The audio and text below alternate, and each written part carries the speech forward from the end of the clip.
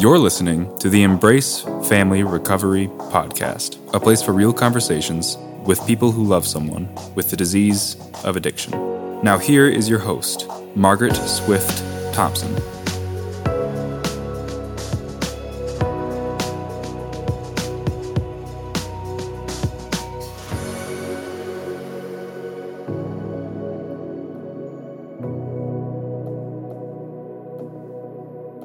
Welcome back.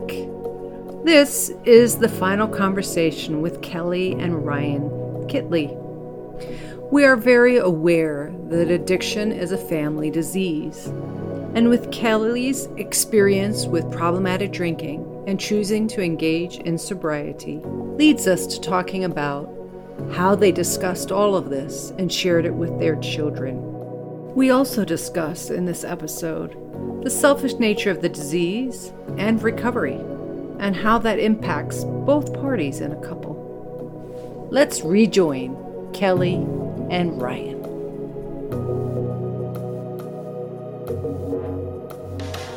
The Embrace Family Recovery Podcast.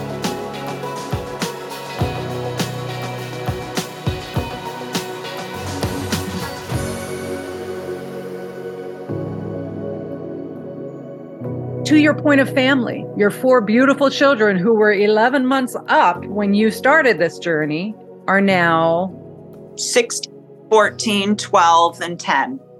Huh. Yeah. How have they been taught about it? Has it been common language? Like, how have you navigated with the kids? Because that's a big part of this. A lot of families will say, oh, my kids weren't affected, which I challenge. Mm-hmm. How'd you cope with the kids? We have kids who are in high school, and, the way I grew up was like alcohol was bad and I better be careful because it could ruin my life. And there was no education around it. It was just like a bad thing. And my mom, in the height of her drinking, would project a lot of her stuff onto me when I was in high school. And so we've had really open conversations with our kids just about prevention and experimentation and how one person can drink and another person chooses not to, and how it affects us differently.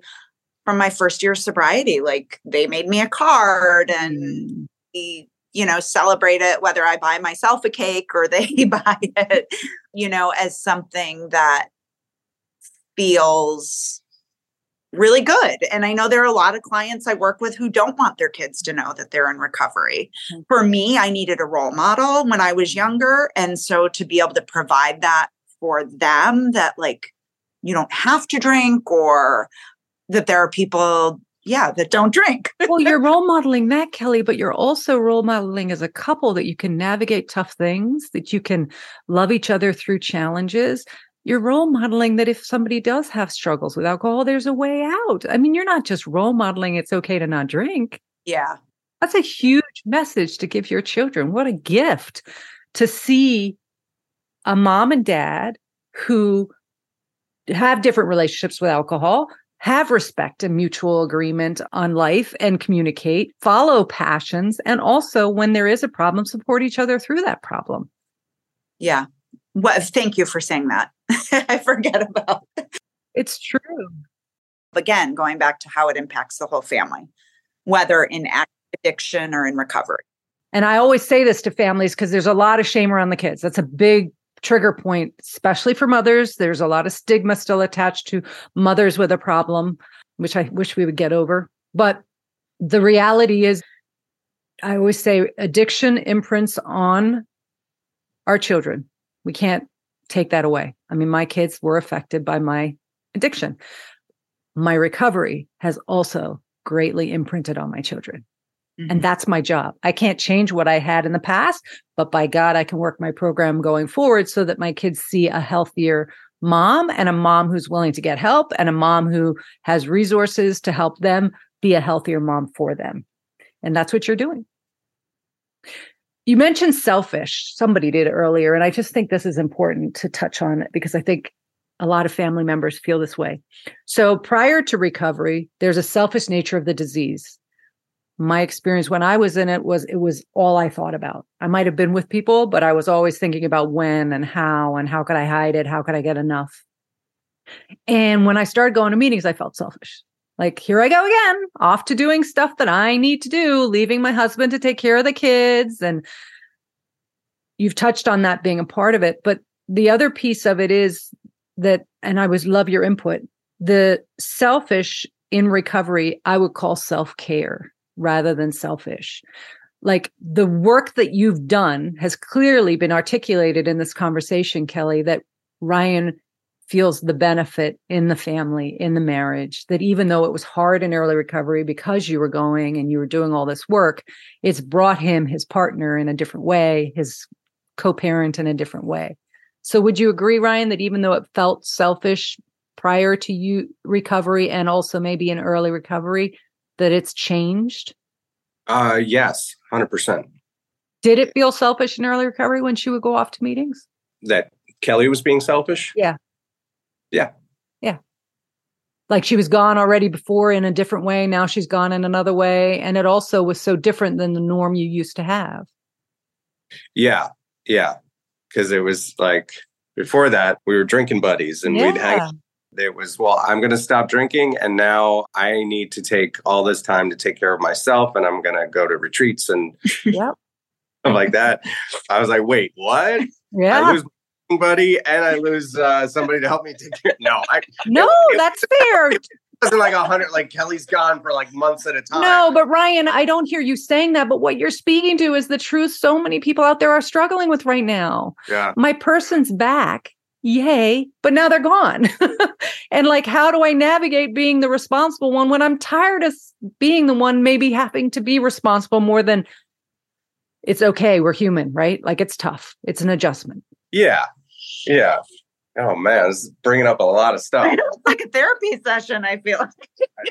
Yeah. Well, that's not, I'm sorry if that's bothersome because that's not what it's meant to be. But I think it speaks to what families are going through in early recovery. Yeah. Yeah. It's definitely an adjustment. And, the bigger picture is this is for the best. We were both reminding ourselves of that. Well, you offer hope to families that are just starting the journey. You really do. You both offer so much hope that there are bumps in the road, there are challenges, but that it is far better than it was. Even though there's a grieving, my words, there's a grieving, Ryan, you had to go through of losing your drinking buddy. Yeah.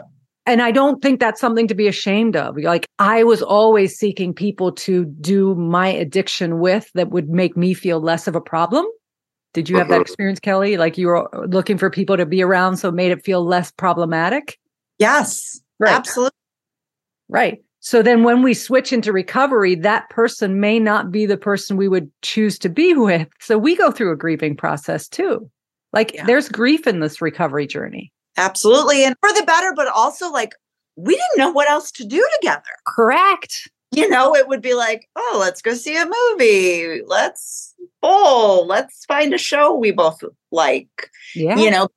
Anytime we would get a babysitter, even when the kids were young, we'd go to a bar. Right.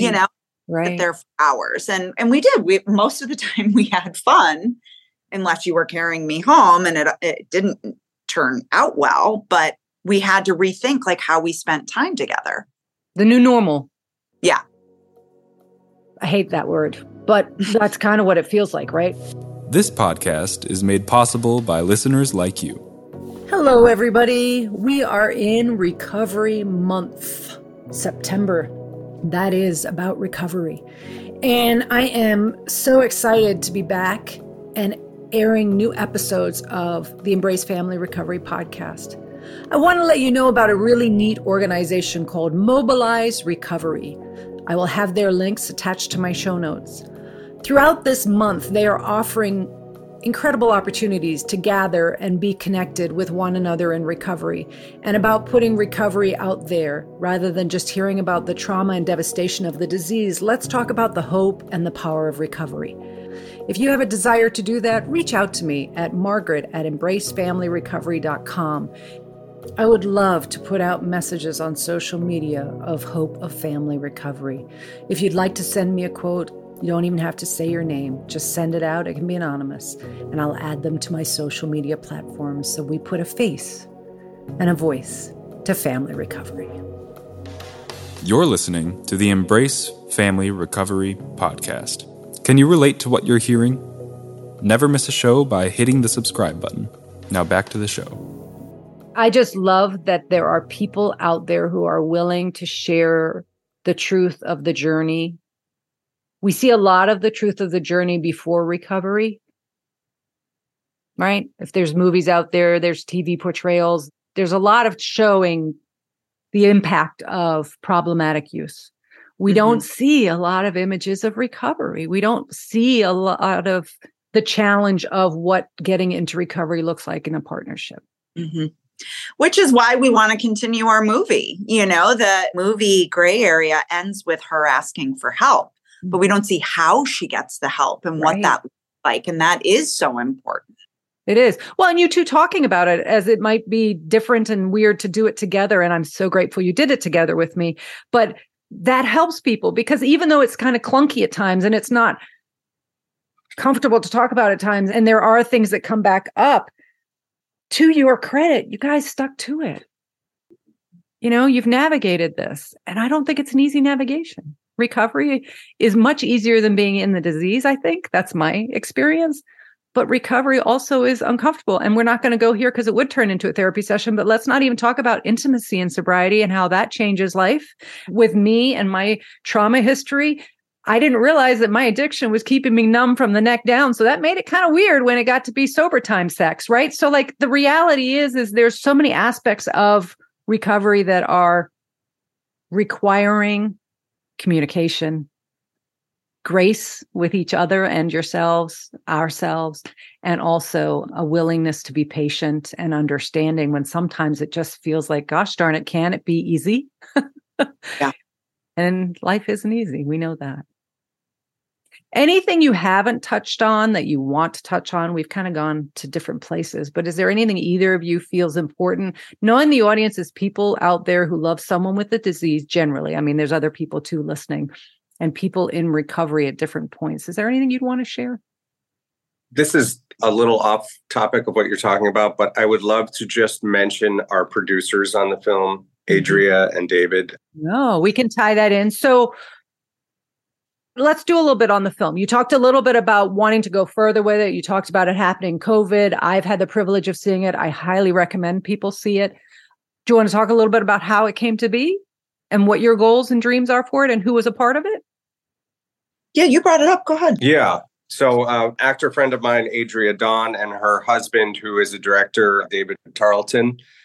I mentioned that to Kelly that, you know, they produce educational films and she wanted to bring the script over to them to get their input. And by the end of the night, we decided that we wanted them to adapt Kelly's book into a script. And they were really excited. And from then we moved forward. So it was interesting in that it was, you know, two husband and wife team. I believe both David, Adria, and our lead, Megan McDonough. And I don't know if they feel comfortable with me saying this. They are public about it. Since we shot the film, they have all become sober. Wow. And I kind of love that story. And that's amazing. Yeah. So I just wanted to recognize our production team, and Adria wrote and directed, and they team directed the movie. Both Adria and David. A husband and wife in our community. And we raised the money to make the film in the community. Wow. Kelly raised the money. I've never seen anybody work so hard on a goal. She raised a lot of money all on her own. And it was pretty impressive because it costs a lot to make even a short film like the one we made. Yeah. A movie like this has not been made in over 20 years since When a Man Loves a Woman. And that is our goal, or my goal. Ryan's like, I don't need to play myself if this gets picked up, you know, in a series or a feature, because I use it to showcase in speaking engagements, because I think a visual tool is so impactful. And everybody says to me, like, I want more. How can we get more? Like, we want to hear the rest of her story. And I'm like, well, that costs a couple $1 million to do. So that is the next. So if you were to manifest in the universe the dream of this movie, put it out there, you never know. I mean, I'm not saying my audience would be at the place, but manifest what you would like to happen as a result of this movie. I think what you've done with it to educate and bring knowledge and use as a visual is phenomenal, but I hear you have bigger hopes. So what would it be? It would be to make a series with a well-known actor or husband and wife acting duo, just because the platform and the ability for well-known actors to spread such a message is really impactful. So, like a Netflix series or a Showtime series or something like that. I think I could continue. You could do it if it was picked up. If I saw a paycheck and I got to go to set every day, I think I could, You could muster through? I could muster up the courage to play myself. Yeah. Good for you. Go for that. But the other piece that I would say, though, to the point of somebody who said to you, I want to see more, would you like to see it go into the recovery component? Would I like to see it? Absolutely. Because people recognize like the first part, maybe they get there, but then, I think too, even for women, how much community has changed too, and all the opportunities of support. I mean, even online, when for me 10 years ago, it felt like AA was the only option. And I was glad I had somewhere to go. There are a lot of other opportunities now that I want. And it's not just about the meetings. It's about the spirituality. It's about the self-care. It's about moving your body. It's about nutrition. It's all of those things. And so it's not just, hey, I decided to stop drinking. Oh, wow, I'm living this great life without alcohol. No, it's fucking work. And it pays off. It does. It does, but it is work. Yeah. So I probably should have asked this in the very beginning. I just realized that because of the gray area. Do you class yourself as an alcoholic? And does it matter? I did initially because I felt like until I admitted that, I wasn't willing to get the help that I needed. Mm-hmm. As I've had more years of sobriety, I find myself not really feeling like I need a label. And the reason we chose gray area was because we wanted people to be able to see their self in the film. And if it was called, the female alcoholic or whatever. So you wanted it to appeal to people who may be sober curious, may be questioning, may not have a label that they identify with. Correct. Here is a story about a woman who struggled with alcohol and how it impacted her life. That's it. And so whether you call yourself, whatever you call yourself, what I hear you saying is there's support and resources for anyone, wherever you are on the journey. And the main thing is if you identify wanting help, it's out there and you want people to find it. Yes. I think it's important. And I agree with you. It's one of the things that has changed in my trajectory of my career. I was in Minnesota Model 12-step abstinence only. And I believe that because it saved me. My recovery is 12-step. And I mean, she recovers and I witness people who find their way to feeling well in a variety of different ways of getting there. And to me, that's the answer, right? We want people healthy and well, whatever way they get there. Absolutely. I am so grateful for this morning, guys. I can't even tell you. And Ryan, it tickled me so much that you came on. I appreciate it. I'm so grateful. Do you want to plug anything you're going to be in the near future? Because your acting list is quite impressive. Is there anything coming up you want to share? I really appreciate that. I am a full-time auditioner. I've been auditioning my butt off, and I'm directing a show at the theater school at DePaul. In Chicago? Is that in Chicago? Yes. Okay. Mm-hmm. But as of now, I have nothing on the horizon. Okay. But yeah, that phone could ring any minute. And I hope it will for you, because it's obviously something you love doing. And I would think, that could be a whole nother discussion on how it is to have to put yourself out there for possible rejection every time you want a job. I cannot imagine doing that. So, well, I appreciate it. Thank you. Your tenacity to keep after it, I respect. And your work in gray area was profound. I think it made it more profound that it was your true story. And then you're acting in that way, reliving it again. Hats off. I don't know how you did it. Well, thank you. I really appreciate it. And Kelly, to you also for being willing to put that out there. I felt connected to you in a way just watching it, as I'm sure was the intention of putting your movie out there, that women would sit in the audience and be, wow, she has the guts to put out what I may have lived through, what I have experienced. And I thank you for that, because I do think you open a door for people to start exploring their own journey, be willing to say that I'm not a bad person. I'm a person who's not been well and deserves help. Mm-hmm. Anything we can do to get that out there for women is important, because shame is a killer. Mm-hmm. Absolutely. It's easier to show the film to people we don't know than our friends and family. I'm sure. Is what I found. I'm sure. But they've all seen it, so it's the Band-Aid's been ripped off. Yeah. Well, I think the thing that makes this an uncomfortable piece too is that when we show our truth to those who may be struggling, thinking, wondering, may have played a part in, obviously no malintent intended, then that brings up all their own emotions. And if they don't look at that, that's going to be painful for them. Mm-hmm. It's a family disease, no doubt about it.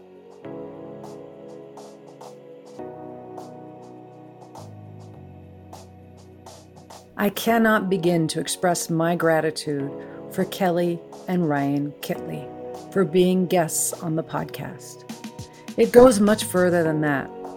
I absolutely respect their courage and willingness to share their story and produce their powerful movie, Gray Area, where Ryan courageously plays himself in the recreation of their story. This took such guts on both of their part. Sharing their message will inspire so many to look at their own relationship with alcohol and how it impacts their family. Come back next week for another courageous and inspiring guest. Mary Beth O'Connell, a retired judge in long-term recovery who wrote her memoir and shares with us more of her powerful story.